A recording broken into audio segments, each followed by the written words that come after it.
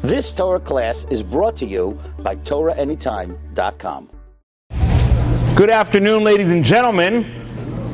It's good to see you all back here. Last week we started our summer series in which we really hope to make a mensch out of every one of you, God willing, in just 4 weeks. It's a Herculean task, but I believe you are up to the challenge. And last week we did our first one on judging people and the importance of judging people favorably. And and today we're going to be talking about the second of the midos of the character traits that we're going to be learning about this week, this summer. I want to begin by thanking all of you for coming out here, whether you're here in person, whether you're here on Zoom, or whether you're watching this at a later date, in which case I thank you for taking the time to learn together with me and share Torah. It's a pleasure to see you here. I want to thank the amazing staff of Yeshiva Beth Yehuda and Partners Detroit for setting up this beautiful, beautiful lunch and learn. There's great food in the back. Avail yourselves of it generously. And I want to thank the amazing folk over at Torah Anytime, which is both an app and a website, believe it or not, filled with amazing Torah content, which you can download and appreciate and fill your brain with and become wise and better and a great human being. Alrighty, let's get started. So there's 2 Irishmen walking down the street one early morning. And they passed by a pub that's open. And now, they didn't pass by the pub. Because there's an ancient Irish custom that when you pass a pub that is open, you don't pass it until you go in and have a pint. And then continue on your way. So they both want to go and have a drink. But the problem is, it's early morning and they're walking their dogs. So they're about to walk in, and the guy's like, no, look at that sign. It says, no dogs allowed. So the guy says, don't worry, I got this figured out. He whips out a pair of dark sunglasses. He walks up to the bar. He sidles up to the bar, says, bartender, give me a drink. And the guy says, excuse me, sir, you brought your pet into the bar. Didn't you see the sign outside? He says, excuse me, sir? Can't you see that I'm blind? This isn't a pet. This is a seeing eye dog. This is a service dog. How dare you speak to me like that? And the bartender's like, I'm sorry, here you go. Here's a drink, it's on the house. The other guy's watching this whole thing unfold. He's like, all right, I got this. Pulls out a dark pair of sunglasses, puts it on, sidles up to the bar, says, bartender, give me a drink. And the bartender says, excuse me, sir? You brought your pet in here. Didn't you see the sign? It said no dogs allowed. And he says back to him, excuse me, sir. This isn't a pet. This is a seeing eye dog. Can't you see that I'm blind? So the bartender looks and he says, that's a seeing eye dog? That's a chihuahua. So the guy looks, he says, are you serious? They gave me a chihuahua for a seeing eye dog? The point of the story is that sometimes you want something to be something that it's not. You want your pet to be a seeing eye dog, but what ends up happening, he's no longer your pet, and he's also not a seeing eye dog, and you get left with nothing. The sages tell us the following statement. If someone get me one source sheet also, that would be great, because my source sheet only has the Hebrew, not the English. Thank you very much. Okay. The sages tell us the following statement in Gemara Sota, Daf Tes Amud Aleph. Shekohanosein Einav b'masha eino shalof. If you are jealous, if you put your eyes on things that aren't yours, you look at things that you don't own, and you look at them with a covetous eye, Masha mevakesh ein nosnim lo. What he wants you don't get. Umasha biyado notlim himenu. What you already have gets taken away from you. So when you covet what belongs to others, not only do you not get what belongs to others, but even what belongs to you gets taken away from you. This is the reality. What? So we're going to do questions, actually. We'll do questions afterwards, because we're going to deal with that. It's a good question. We're going to deal with that afterwards, because we got a large crowd. We wanted to be able to go through, and then we'll have questions afterwards. So the reality of jealousy is you end up with nothing. Your chihuahua is neither a pet nor a seeing eye dog. You've got nothing. I wanted what someone else have. I don't have their car. I want my neighbor. My neighbor just got he got a big Lexus. I want my Lexus. I want his Lexus. I don't have his Lexus, and now I don't even enjoy my own car. So I've got nothing. My car is pathetic now because I want that car, and his car I don't have, so I've got nothing. You end up a total net zero. You're zeroed out. The greatest way to derail any success you have in life is to be jealous of other people's stuff. So today we're going to talk about jealousy. We're going to try to cover a lot of important topics. Number one, the history of jealousy. Number two, the source of jealousy. Why did God create this power of jealousy? Number three, the positive sides of jealousy. Number four, how do we deal with it? How do we deal with jealousy, both A, when we are jealous of others, and B, when others are jealous of us? Let's start with history of jealousy for $200. Where was the first case of jealousy ever?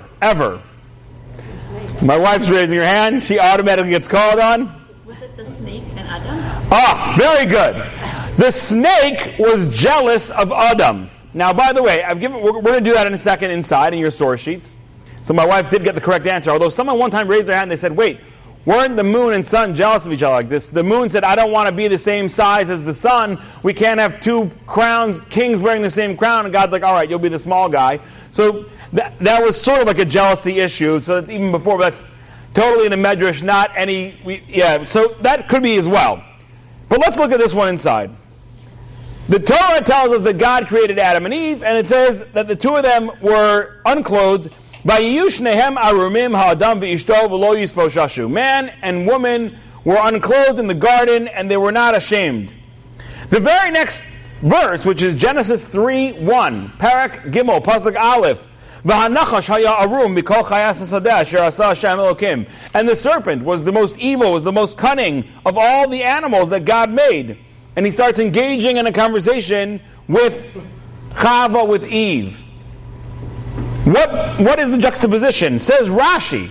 Rashi on the location says, Ma'inyan Zelakan. How do we get this conversation about the snake right next to the conversation about Adam and Eve being unclothed in the garden and unembarrassed? Says Rashi, the snake saw Adam and Eve together, being intimate, and he was jealous of them. And that's why he engaged in the conversation with Chava, with Eve, in an attempt to try to lure her and seduce her away from her husband. So the beginning, the root, now we know that the snake is the root of all evil. It's where all sin is going to come from. And what attracts him? You know, you want to catch a mouse, you put out peanut butter or cheese, right? The famous line, There's how's it go? All free lunches are like a mouse's cheese. You know, like, so anytime you think you're getting a free lunch, it's like a mouse's cheese. So if you want a mouse, you got to put out cheese. If you want to get ants, put out sugar. They love sugar, right? Different kinds of things. You lure them in. The evil inclination hones in right away on jealousy. And again, the Michtav Melio, the Rabbi Elio Dessler says that the original sin, in the original moment, the serpent is all of evilness wrapped up in a physical form. It was not, right now we have an internal battle between good and evil. Adam and Eve, when they were created, they were so pure, there was no internal evil. All the evil in the world was external, and that was the snake. And what do we know about the snake? First thing we know about the snake is jealous. Wow. The root of evil is jealous. So, what does he do? If he's jealous, what tools does he use? Jealousy. So he tries to convince Eve to eat from the fruit of the tree of knowledge and good and evil. What tool does he use? Jealousy. So what happens? He says to the woman, oh, you guys can't eat from the tree. You can't touch it. So he says to her, do you want to eat from it? God says you can't eat anything. And she says, no, we can eat everything except for that one tree that God said we can't eat and we can't touch. And then what does the serpent say to Eve? She says, no. You're not going to die. You know why God doesn't want you to eat it? Ki yodea Elokim ki bayom achochem mimenu. God knows that on the day that you eat from this fruit, v'nifkechu einechem, your eyes will be opened. and you'll become very, very wise. And Eve's like, okay, no big deal. I don't need to be that wise, right? But then he's like, okay, now you got to redouble your efforts. And then he says, V'heyisem ke'elokim. Oh, but you could also be like a god. And that's all she has to hear. You could be like him. You could be smart. No thanks. I don't need to be smart. It's not that important. I'd rather be right than be smart. Right? God said, don't eat from the tree of knowledge of good and evil. He's saying, listen, Eve, if you eat from the tree, you're going to be very smart. You're going to be very smart. She says, no thanks. And you could be like God. Oh, I could be like him? Oh, I want it now. Suddenly, she looks at the tree entirely different. She suddenly sees that it's beautiful. And the tree is she sees that it's good for eating. It's attractive to the eye. And it is very appropriate. It's a very good way of achieving wisdom. And she takes from it and she eats it. All you got to do is say, you could be like them. And boom, she's in. You could be smart. I don't need to be smart. You could be like God. Oh, it's really good. And then you come up with all the reasons in the world why you need to do this. It's good for eating. There was a million other trees in the garden. It was beautiful to look at. There was a million other beautiful trees to look at. It's really all about, I want to be like God. So she eats from the tree. So the first way the evil inclination gets brought onto the scene, he comes onto the scene because he sees Adam and Eve together and he's jealous of them. He's attracted, that cunning serpent, the evil inclination, slithering around with his little tongue darting in and out. He is attracted by jealousy. He employs jealousy to get Eve to eat from the tree. Now, the first homicide also happens because of jealousy. What's the first homicide? Cain and Abel. Incorrecto mundo. Not true. The first homicide was Eve killing her husband. Right? You guys think the men are always the violent ones. I'm just saying. What happens? She takes from the fruit. She immediately knows she's going to die. As soon as she eats from the tree, she's like, I'm going to die. And then she serves it up to her husband on a dinner plate. How could she do that? Right? It says she took from the fruit and she ate it. She also gave it to her husband with her, vayochal, and he ate. Why did she give it to her husband after she ate from it and knew that she was going to die? Look at Rashi. Rashi on the source, right there in your source sheets. What did I just do to my source sheet here? Here we go. What did I do to my source sheet? Yeah, turn it over. It's source. What source are we on? Hold on. Source 5. It's on the bottom of the page, and then it flips over to the other side. Vatitain gam leisha, and she also gave it to her husband. Why? Shalo tamus he v'yichyahu v'yisa acheres, so that she will not die, and he will go marry somebody else. She killed her husband so that he wouldn't go marry. I found it. Thank you so much. So that she killed her husband. She killed the first homicide. We always think of Cain and Abel, but it's actually not Cain and Abel. It's Eve killing Adam. Eve giving an absolute toxin, a poisonous fruit, to Adam and saying, you are not going to marry any other woman. Were there other women around? Well, that's a good question. Were there other women around? When you have the time, look into Lilith. I'm not even kidding, by the way. So I'm not kidding. So Lilith is like this mystical sort of demon woman, so to speak. And that's who, it seems like that's who she was afraid he would marry. Alrighty. Now, as it is, even without marrying Lilith, they fathered 2 children, Cain and Abel, one of whom ends up being a murderer. Could you imagine if he ended up marrying Lilith? Right? Could you imagine if Adam ended up marrying... By marrying Eve, the mother of all life, they ended up having 2 children, one of whom became a murderer. Could you imagine if Eve would have died and he would have married Lilith? Anyway, okay. But the bottom line is, the second murderer is the one that we're most familiar with, is the story of Cain and Abel, the 2 brothers. Now, of course, they say, how long did Cain hate his brother? As long as he was able. Okay. I'll be here all week, ladies and gentlemen. Now, I already made a bracha, I'm sorry, but What's the story of Cain and Abel? So let's see the story inside. So, what happens? Abel brings a offering to God. Look at source number 6. Vayihi miketz hayamim, and it was in the course of time. Vayave Kayin mipri ha'adama mincha la'Hashem. And Kayin, so the world was split up. Okay, Cain and Abel split up the world. There was only 2 children. There were the heirs apparent to Adam and Eve. Cain was going to get all the farmland, and Abel was going to get all the livestock. Okay, so Cain brings a offering to God. Vehevel hevi gamhu. Hevel also brought. The word gam means also. He was not exactly the originator. He wasn't the most original guy. He also brought. Cain brought an offering. Hevel said, oh, that looks cool. I want to do that. I'm going to bring an offering too. But guess what? Vayisha Hashem el Hevel v'minchaso. And God actually accepted Hevel's offering, not Cain's offering. Why? Because Cain, although he may have been the originator of the idea of bringing a sacrifice, his sacrifice was not that great. What did he give to God? The 2-day-old stuff. You know, like they kind of sell it in a cellophane, like 4 zucchinis wrapped together, 50 cents, marked down, reduced, but really good for making into stock for soups. It's got a little bit of bruise. My mother used to say the best part of the banana is the brown, but when it's all brown, it's still usable, and maybe you put it into a blender and make it into a smoothie or something. Not exactly the most attractive fruit. So Hevel brought his unattractive fruit to God. Cain brought the best. Mibchoros tzono umichel bein. He brought from the firstborns, from the fattiest. He brought the best of the best. Now God says, I'm going to take Hevel's, because one of the most important rules in life is you do not need to be original. You need to be dedicated. You need to be selfless.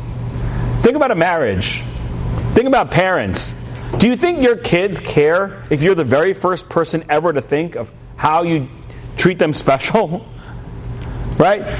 Do you think your kids are like, oh, my mom and dad love me, but it's just like every other kid whose mom and dad loves them. I wish my parents would, shoot me out of a cannon and scream to me they love me while they're shooting me out of a cannon or something. Whatever. They don't care. Love them. Be sacrificed to them. Some people, when they want to do, you want to propose to your wife. Some people have to do these crazy spectacles. They want to be the first guy ever in the history of mankind to propose to their wife while standing on the wing of a jet, and she's in the middle of falling down because she's doing parachuting or gliding or whatever, or skydiving, and as she's passing by, and I'm standing on the jet wing, I'm like, will you marry me with a bullhorn, and I have the photographers there, and everyone knows I'm the very first person who proposed to my wife while she was falling down out of the sky skydiving, and I was standing on the wings of a jet. Clearly very original. Not important at all. Very stupid too. Yeah, I kind of agree. You and your wife just lost your ability to get life insurance. So,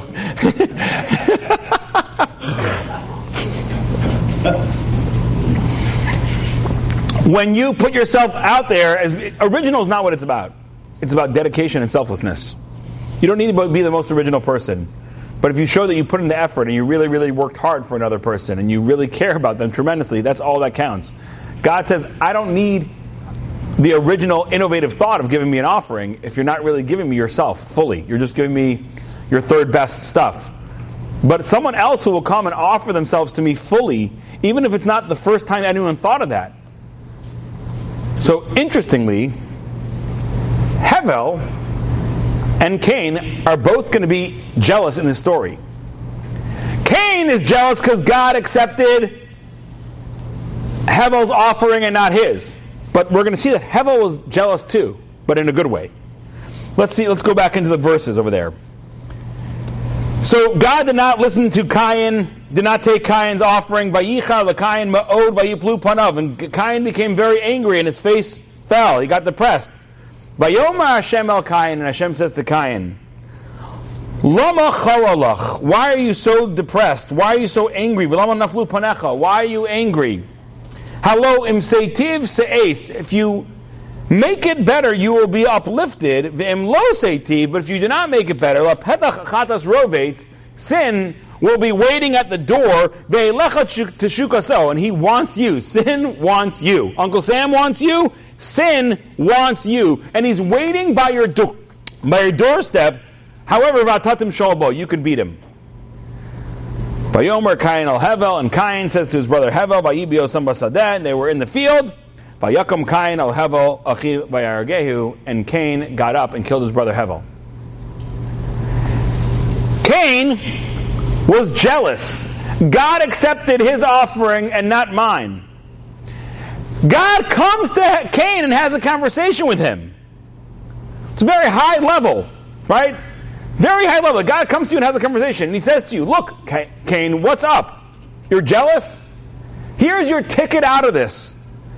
Make it better. Hello in Teitiv. If you make it better, you will be uplifted out of this. But if you don't, you're in big trouble. And of course, Cain is not able to handle it properly. He's so jealous of his brother, he kills him. But interestingly, Hevel was jealous of Cain too. Because where did Hevel learn the idea of giving a sacrifice from? He learned it from his brother. He was jealous in a good way. He says, oh, my brother, he did something beautiful. He brought an offering to God. I also want to be like that. And we're going to see soon that's the good kind of jealousy. So in this little story over here, we cover so many important points. Number one, let's start to see a little bit of an unraveling of how do you get out of jealousy. And number two, what the good kinds of jealousy are. There was a young man who grew up in Canada. He was in British Columbia on the far western side of Canada. He was born in 1958. His name was Terry Fox.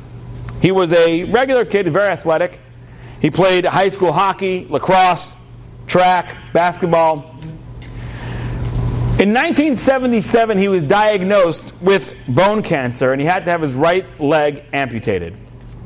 Can you imagine? You're an athletic kid, okay? You're an athletic kid, you're 19 years old, and you're in the hospital, and they're telling you, they got to take off your right leg, okay? He could sit there, and he could be very angry. If he'd be jealous, he'd have the greatest excuses. You know why? Because you have two, and I have one, right? We're talking about high-level jealousy. It's not like, your car has heated seats and mine don't. It's like, no. You have two, everyone has two, and I only have one. There would be plenty of reason for him to be jealous. But in that hospital, before they even amputated him, he saw a television program about a person who ran on a prosthetic leg. And he decided then and there that I'm going to get out of this hospital. I'm going to beat this cancer. I'm going to get out. I'm going to get a prosthetic, and I'm going to run from one end of Canada to the other to raise money for cancer research to help other people out of my situation. He went into the surgery where he knew he was about to lose his leg, confident. He was not going to be jealous. He was going to make it better. Hello, im teitiv se'es. If you make it better, you'll get uplifted. So he walked into the surgery uplifted, knowing that he was going to do something great. He came out. Long months of recovery. He got fitted for a prosthetic. He started running and training and running. And finally it came time for him to fulfill his dream. He took a plane to Newfoundland on the eastern coast of Canada. He dipped his prosthetic leg into the Atlantic Ocean and he started to run. When we say run, though, this is not like, I run for 12 seconds, and then I walk for 5 minutes, and then I run for another 15 seconds, timing it. Don't overdo it. Then I cool down for 5 minutes. This is running a marathon every day. Now, I know a few people who've run marathons. If they'll run maybe a marathon a year, maybe one every other year. Terry Fox is running a marathon every single day. Every day. 26.8 miles? What is a marathon? I forgot all those. What did you say? I think it's 26.2. 26.2. Yeah, I forget about all those smug bumper stickers. No. You're right. It is. Do you have one of those? God forbid. I'm sorry. Okay. So he's running 26.2 miles on a prosthetic leg. Now, at first, nobody knows who he is. He's some dude, some little kid running through Canada. But over time, the media attention starts to really catch up with him. It gets to a point where towns are turning out to watch him go through their town. And the towns are running alongside him. He starts becoming a media sensation. And wherever he goes, they're expecting him. They know him. They're shutting down the roads. There are people who are running alongside him. He starts raising money. Now, this is back in 1980. He starts raising money over $1 million. He's going. He ran for 143 days straight, a full marathon every single day. And then, just a few hundred miles from the Pacific coast, his cancer came back violently, and he could not continue running. And he had to return home for treatment, and he passed away on June 28th, 1981. Now, in his lifetime, he saw that he raised $1.7 million. Now again, just to understand, this is 1980 money, before like the 9% inflation thing. So like $1.7 million in 1980 would probably be the equivalent of, I don't know, $20 million today. Yeah. Maybe $10 million today. But since he died, there have been all these Terry Fox races and marathons and events in his name. Hundreds of billions of dollars have been raised. Over $500 billion has been raised for cancer research under the Terry Fox name. In 1999, at the end of the second millennia, when Canadians voted on who their greatest national hero was, Terry Fox was the overwhelming favorite as the greatest Canadian national hero. Now remember, it's Canada, so I don't know who the competition is, whatever. It's like Bob. It's either Terry Fox or Bob. Anyway, so, but think about that. The greatest national hero. This is what Hashem is saying to Cain. You're jealous. He had an offering. Your brother had an offering, and I accepted his offering, and I did not accept your offering. You could be jealous. So you have two choices now. Im tetiv, if you make it better, you will be uplifted. If you take your pain and you realize what are you going to do now? You did not get the first offering accepted. But if you say, wow, let me learn from this. Why did his offering get accepted? Oh, his offering got accepted because he brought the best of the best. I'm going to bring the best of the best from now on in the future. And I'm going to find out other ways to serve God. I was innovative once. I figured out a brand new thing called an offering to God. No one ever did it before in history. I'll figure out other ways, innovative ways, but this time I'll go all in like my brother just did, who brought the best of the best. You would be uplifted. You'd be amazing. If you are willing to take a place where you have deep pain, deep suffering, deep challenge, and instead of walking around saying, look at me, everyone has so much more than me, you say, what can I do to lift up others? I'm in a place of pain right now, but that gives me a certain empathy, a certain understanding, a certain depth of desire to do better for others. Do that. Activate it. And you will become great. Almost every great personage in history has been through serious pains and trauma. If you don't, you're going to open up your door. La petach chatas rovetz. As soon as you get out of your door in the morning, what's the first thing that's going to greet you? That neighbor who has a nicer car than you, and that neighbor who has a nicer house than you. And then you're going to get on the road. You're going to be driving to work, and there's going to be the billboard with the next car that you don't own, and there'll be another billboard with all the cool clothing you can't afford. And then you're going to get to work, and there's going to be that guy who's just much, much more successful at work than you. And there's going to be the guy, no matter what, the minute you walk out of your house, you're going to see everybody who has more than you. That's all you're going to see when you walk outside. If you can't learn to make your situation better, then everybody around you is going to offer you stuff that you don't have, that you can be jealous of. Everyone's going to have something out there. What's so much jealousy in? We're going to talk about that at the end, okay? Okay.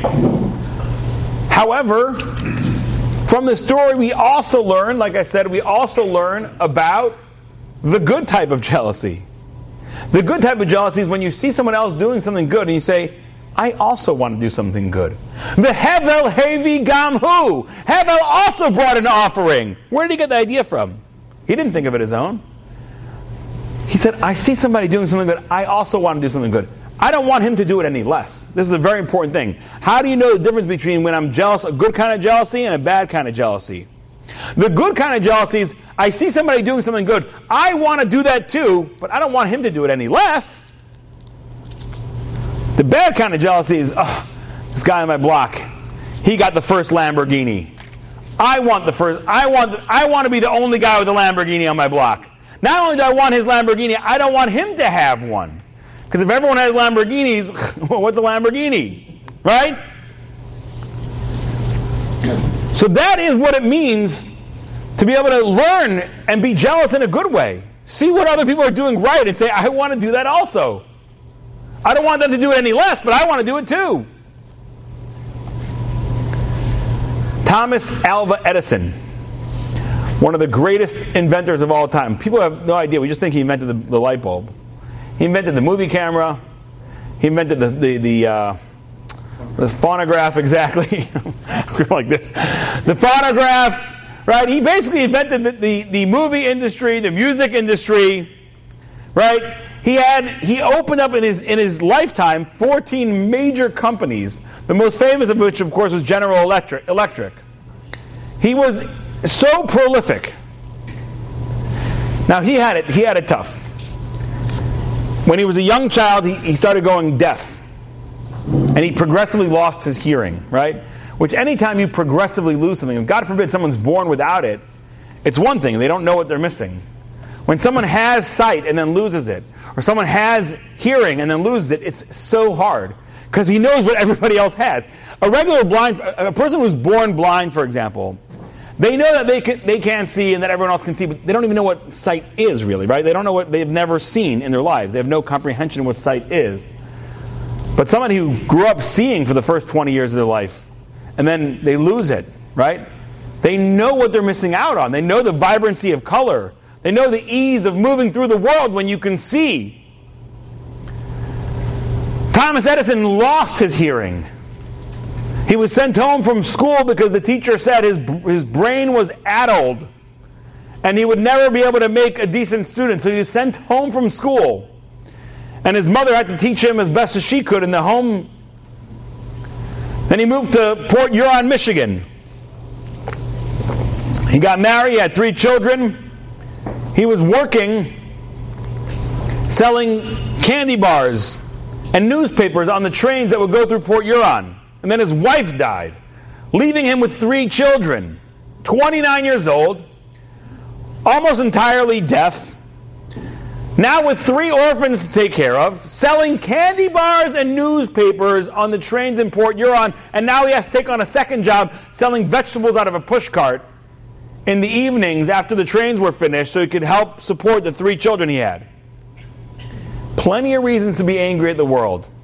Plenty of reasons to say, God gave me the bad end of the deal. You're going to blame me for being bitter. You're going to blame me for being angry. You're going to blame me for being an alcoholic. Did God take away your hearing? Did God take away your wife?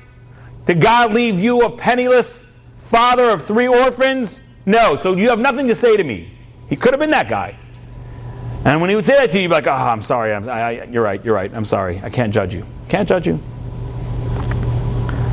He said, I'm going to make it better. And he scrapped away. He said, I am desperate. I am poor. But that's all the more reason why I need to figure something out. I need to figure out a way to get out of this and bring my family success. And he did. And he ended up inventing over 1,000 inventions. And they once said to him, how about you invent a hearing aid? Right? He was involved in the music industry, right? He invented the phonograph, right? A man who was pretty much functionally deaf invented the music industry. So he said, why don't you invent a hearing aid? He said, are you kidding me? I'd be giving away my greatest gift. He says, right now, I could be in the labs, in the Bell Labs, and there's 100 people running around me, doing all kinds of things, and so much chaos, and I'm just in my own little world. No one's bothering me. I can hear my own self think. So he turned his disadvantage, his deafness, into an advantage. This quiet space in which he was able to invent over 1,000 products that made our lives immeasurably better. Haloim Teitiv Se'es. If you learn how to take your pain and make it good, you will be uplifted over the average human being. If someone is struggling financially, a person could say, oh, it's not fair. I look around, all these people, they're all fine. They don't have to worry about where they're going to get money for their groceries. They don't have to worry about how they're going to pay for their electric bill. They don't have to worry about the fact that their car has been sitting parked in their driveway for the last 3 weeks because they can't afford the repairs. A person can walk around like that and just be angry. It's not fair. How come these people have this and this person has this, and they could spend their life like that? And it will just consume them. Or they can say, I am challenged so much by lacking resources, and I know how difficult that is. Let me create an organization, or let me volunteer for an organization. Let me get involved in helping other people alleviate this situation. And they could end up becoming the fire that changes the lives of hundreds or thousands of people in their community. There's a family, the Bachner family. They're a Hasidic family from New York. Hashem didn't bless them with children. It's very challenging, especially in the Hasidic communities where people have very large families. You know, where the average family size is 8, 9, 10. And life revolves. If you're in a community with mostly young families, life revolves around children. And the Bachner family were not blessed with children. They tried, they did all the best treatments they could, and it didn't work. And at one point they decided, okay, we were not given this blessing, but let's do everything that we can to give this blessing to others. They opened up an organization called Bonei Olam, where they have, over the last 30 years, have brought about well over 1,000 babies right now in couples that were dealing with absolute infertility blockages. They are on top of the latest research, the latest data. They have funds for people to go through IVF treatments, a very expensive treatments. A round of IVF could be $30,000. So they have the funding, and they have the doctors, and they have the research, and they have the volunteers, and they have the support groups for those who are in their program but have not been successful. They have Shabbatons. Here are people who could have just been bitter. They could have drank the bitter juice all the days of their life. Why did God not give us children? He gave everybody else children. All my sisters and brothers, and all her sisters and brothers, they all have children, and how come He denied us? We're living in darkness. Or no, they could create light for thousands of others, which they did, amazingly. And it's because they had the pain and suffering of not having children that they had the energy and the ability to go forth and create this amazing organization. Haloim Seitiv, if you are able to make it good, you'll be uplifted.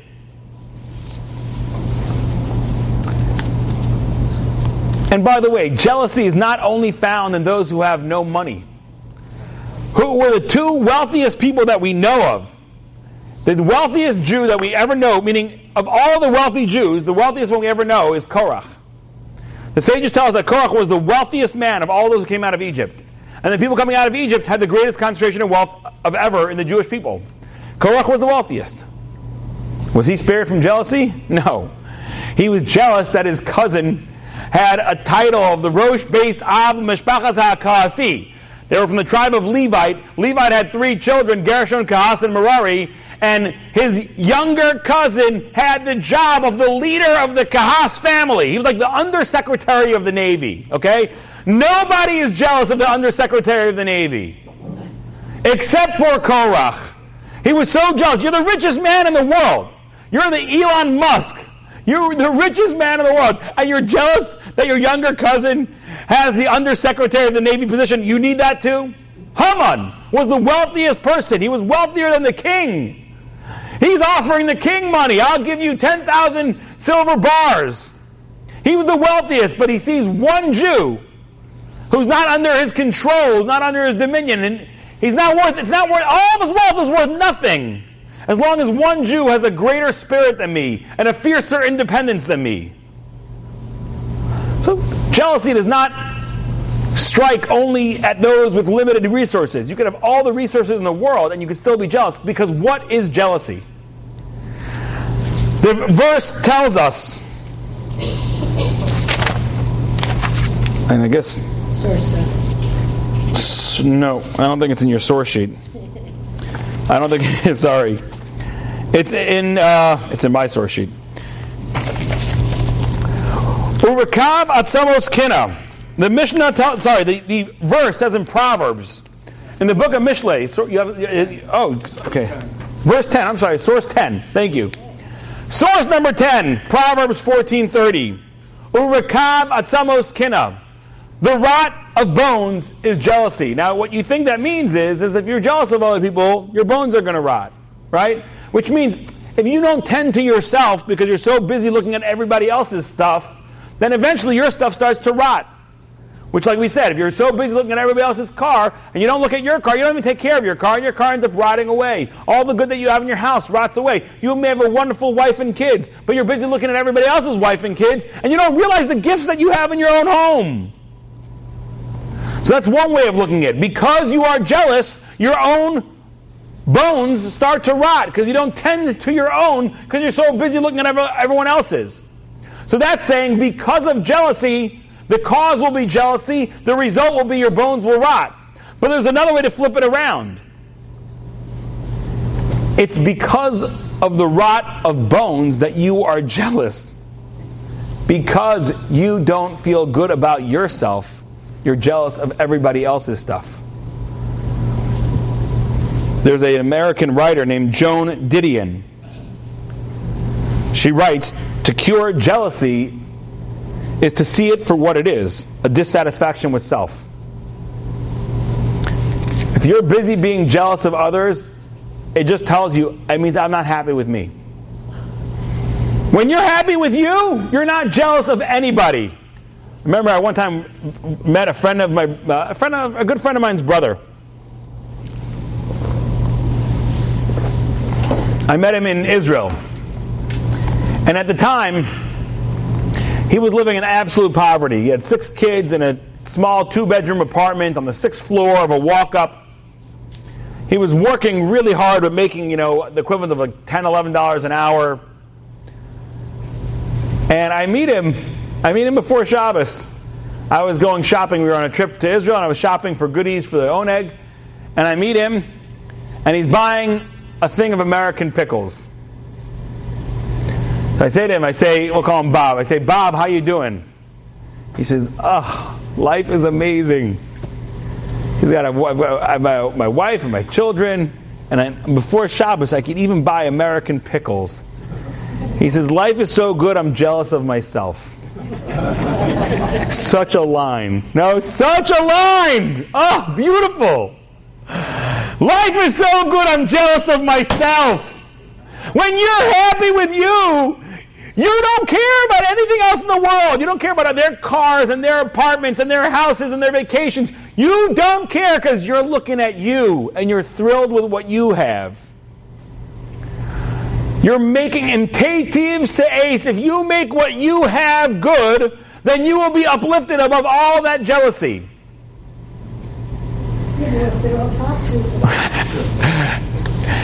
If you make what you have good, then there's no jealousy in life.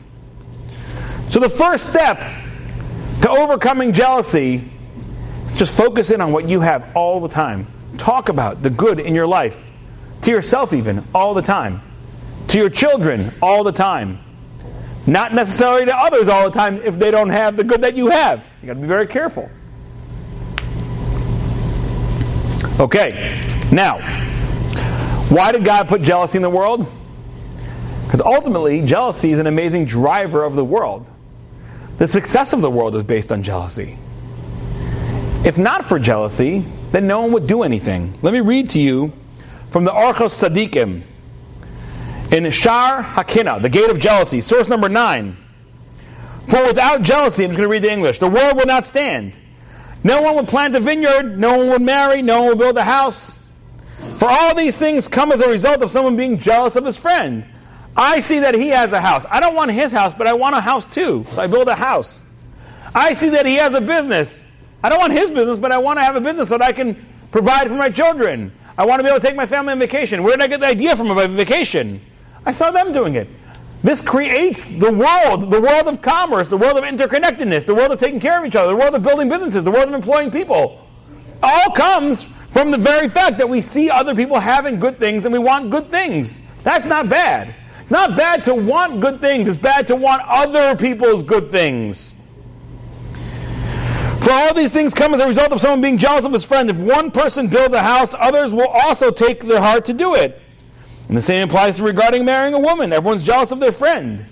There's a very powerful good jealousy in the world. Seeing the good in other people's lives and saying, I want to bring that good into my life.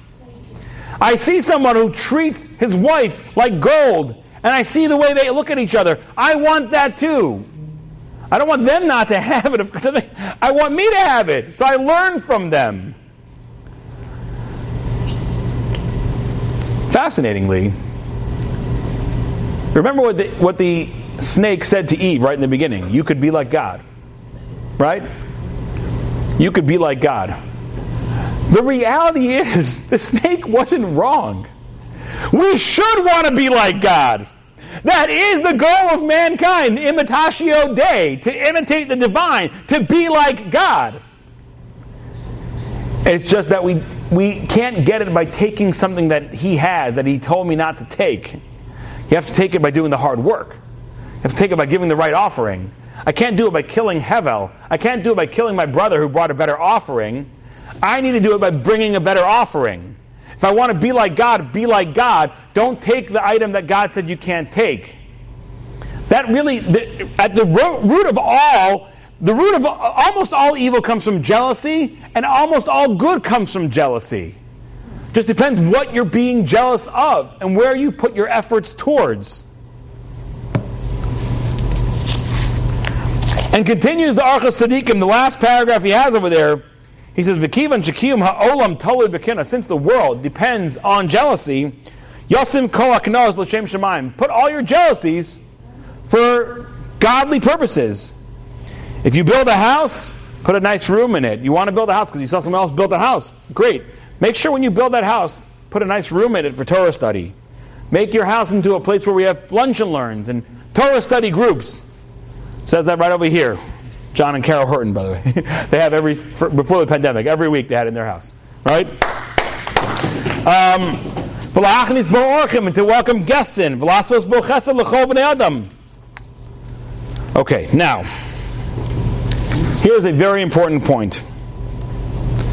There's so much here. I really should do 2 weeks on jealousy because there's so much here. I got to move on.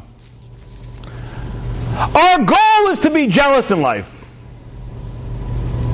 but jealous of the right things. Kinas sofrim tar bechachma. The jealousy of wise people will increase wisdom. Before I put my kids to bed, we sing to them, "Mommy loves you, Daddy loves you, Hashem loves you so much." Like, Mommy loves you, Daddy loves you. Where do we get that from? I saw somebody putting his kids to bed and singing something very similar to them like that. And I was like, wow, that's so beautiful. The last thing a child should hear before he goes to bed is that his parents love him, that God loves him. So, great. That's a good kind of jealousy. I didn't say, wait, you stop. I'm going to do that. You stop putting your kids to bed nicely. I want to put my kids to bed nicely. No! I said, I'm jealous of him. I want to do that.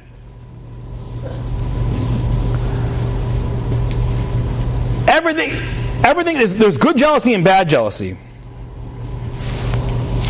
You go to a house, you see that during the dinner table, they pass around a tzedakah box and everyone gives tzedakah. You say, oh wow, I want to do that when I grow up. I want to do that at my dinner table, right? Whether now maybe your kids are out of the house, but you and your husband should have on the dinner table a tzedakah box that every single time you sit down for a meal together, you drop a coin in. How beautiful is that? You're taking and giving at the same time. Amazing. Now, here is a very important point. And this again is from the Archos Tzadikim, Sha'ar HaKina. I'm going to read it in English. The question that we have to answer is, are we responsible for other people's jealousy towards us? Okay? Again, are we responsible for other people's jealousy towards us? Here we go. The early sages used to pray that they should not be jealous of others and that others shouldn't be jealous of them. Shalo ta'ale kinasi alacherim. Being jealous of me should not come to other people. Why would they pray that they should not have this bad effect on others? And not, meaning they didn't pray every day, Hashem, please make sure no one gets angry at me today. Hashem, please make sure no one lies to me today. Hashem, please make sure no one strikes me today. But they would say, Hashem, please make sure no one gets jealous of me today. The matter is like this, explains the Orchos Tzadikim. For many people cause others to be jealous of them and covet what they have. Therefore they would pray that others shouldn't envy them, for perhaps it would be they who were causing the envy, and the Torah says don't place a stumbling block before the blind. Therefore, it is a good trait for a person not to wear clothing that are exceedingly beautiful and expensive, not him, and not his wife or children. And the same applies to food or other things. Now, of course, that was written in the Orchos Tzadikim's time. I would include cars, right? We have to understand that what we drive, what we wear, has an effect on other people. That doesn't mean you got to walk around in shmatas, but it means know your neighborhood. Know your neighborhood. If you're driving around in a community where people are struggling to put food on their table, and you're driving around in a Bentley, you are so incredibly tone deaf, and you're absolutely wrong. It's funny, there was a podcast recently. There was a podcast called Kosher Money. It's an amazing podcast. Check it out. And they were interviewing this rabbi, and they said to him, is it wrong for somebody very wealthy to, just flaunt their wealth, so to speak, to just, totally take it, use it to buy whatever they want? And this rabbi, who's a very top rabbi in America, he said, nope, there's nothing wrong with it. I reached out to him with this and a number of other proofs. We never ended up resolving that debate. But in my opinion, and I'm basing it on this, so I'm not basing it on like Levi Burnham's opinion, it's absolutely wrong for you to cause other people to be jealous of you. Continues the Orchos Tzadikim, but someone who is the creator, what do you do if you have riches? Obviously try to live more simply than you could, right? Live below your means is a good suggestion for everybody, right? It's a good suggestion for people who are trying to be able to build a secure future, right? I was on the plane the other day, and this guy was wearing a t-shirt. It said, assets over liabilities, right? Means the number of assets you should have should be higher than the number of liabilities you have. I love the t-shirt, right? People take on debt today trying to live like the guy next door to them who's buying the car, who's trying to live like the guy next door to them. And we're driving ourselves into debt. We're driving ourselves, taking vacations. People are flying private jets. Crazy stuff. All trying to live like the Joneses, trying to live like the Joneses. And it's devastating. So you should live below your means. If you're struggling financially, then live below your means so you can try to get yourself out of your debt. If you're rich, live below your means too, so people don't stick it to everybody in the eye. But what should you do? Bottom line is, let's say Baruch Hashem has blessed you with tremendous success. But someone who the Creator is blessed with riches and a lot of possessions, he should make sure to benefit others with them. And he should use his gifts in a pleasant way and do acts of kindness with them. And we've already spoken of how important it is for one to be beloved by humanity. And when he is beloved by everyone, they won't be jealous or covet what he has.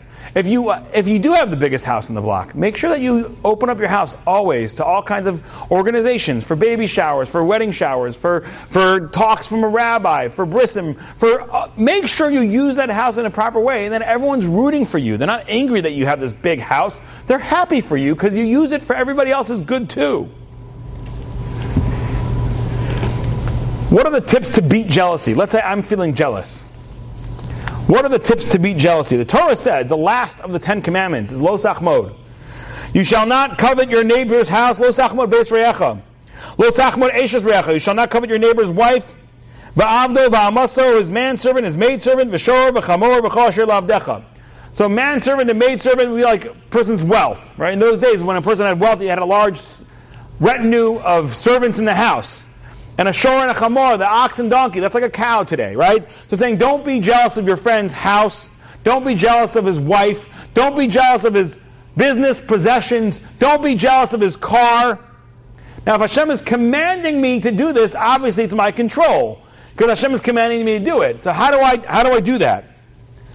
Step number 1, increase your faith in God. Our faith in God tells us that whatever is best for us is what God gives us. So if I don't have a Lamborghini in my driveway, I happen to have one, but if you don't have a Lamborghini in your driveway, it's because God has determined that you should not have a Lamborghini. It wouldn't be good for you. The more I come to this place of faith, of believing that whatever I have is exactly what God determined is best for me right now. If my bank account has $10,000 in it, if my bank account has $100,000 in it, if my bank account has negative $2,000 in it, that's exactly where God wants me to be right now. When I increase my faith that God loves me and God is giving me this challenge, this situation, for whatever reason I'm supposed to go through it, then I don't resent other people for their wealth, because Hashem gave them that because it was best for them, and Hashem gave me what's best for me. Number 2, increase your love for somebody else. You see if you're specifically jealous of a specific person, increase your love for them. Daven on that person's behalf. Jealousness is all about selfishness. It's I want for me, I want for me. Get out of that selfishness. Daven for that particular person that you're jealous of. Go become selfless for that person. Daven for their family. Daven for their health. Daven for their success. Find yourself on the giving end to them, and you won't be on the trying to pull end. Right? Or do chesed in general. Try to do, if you find yourself just obsessed with jealousy, try to do more chesed. Because when the busier you are taking care of other people's needs, the less you obsess about your own needs. Again, the busier you are taking care of other people's needs, the less obsessed you are with your own. Last week I had the honor to have in my house a man from Eretz Yisrael named Rabbi Goldberg. His father was a legendary tzedakah disperser. He used to disperse every year tens of millions of dollars in charity. Tens of millions of dollars of charity. He used to go collect it. People had absolute faith. They really knew that whatever you gave to him was going straight through. I spoke to his son. He said, we grew up in a house that was 560 square feet. He was one of 8, I think he told me. He was one of 8. He said he grew up, his father is giving away millions, tens of millions of dollars a year, and they lived in a house, a 560 square foot house with 8 children. He said, my father was so busy taking care of everybody, and he got us involved too. We're all involved. All of his children were involved. Everyone was involved. When you're busy taking care of others, you don't worry about yourself. The Torah has a commandment that says you're not allowed to plow your field with 2 animals, with shor v'chamor yachdav. You're not allowed to plow your field with an ox and a donkey. Why not? So one of the concepts that the sages bring down is because when you plow, your ox chews its cud. What does chews its cud mean? Refran speaks, the Das L'Kanim, speaks about this. Chews its cud means you eat your dinner, and then it goes down into one of your multiple chambered stomachs, and you send it back up. And you do some more chewing, and then you send it back down. It comes back up. That's why you'll see cows sometimes sitting there, and they suddenly start chewing. You're like, what are you chewing, man? Someone give you a big wad of Wrigley's. Like, what are you doing over there? He's just re-chewing lunch. Now, a donkey doesn't do that. A donkey doesn't chew its cud. Imagine you have a donkey and a ox hitched to the same yoke, and they're both pulling a plow. And suddenly, the cow starts eating.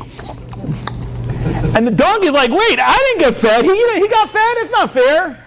So the Torah says, out of sensitivity to the feelings of the donkey, that the donkey shouldn't feel jealous of the cow, don't plow with a donkey and an ox together. If that's how sensitive we have to be to the feelings of a cow and a donkey, think about how sensitive we have to be to the feelings of other people around us. If your children are doing amazingly well and other people are struggling, keep it shtil ahet. Keep it quiet. If you've been very successful in business but people are struggling, keep it quiet. If you're brilliant and other people are not, keep it quiet. Just keep all your gifts as quiet as possible. And whatever you have, give of it generously to others. So hopefully they'll be rooting for your success too. So the key, guys, is to take whatever we don't have and make it better. Understand how imtativ se'es, if we're able to take our pain and use it for a positive, we bring the whole world and ourselves up with it, like Rabbi Goldberg, who gave out millions of dollars and tens of millions in charity when he was living in a hovel, and like the Bachner family who had no children but brought into the world 1,400 children already through their amazing, tireless efforts of making it better. So look, thank you very much. Let's be jealous, guys. Let's be jealous the right way. And God willing, never the wrong way. Thank you very much for coming. Thank you for listening, and thank you for being awesome. You've just experienced another Torah class brought to you by TorahAnytime.com.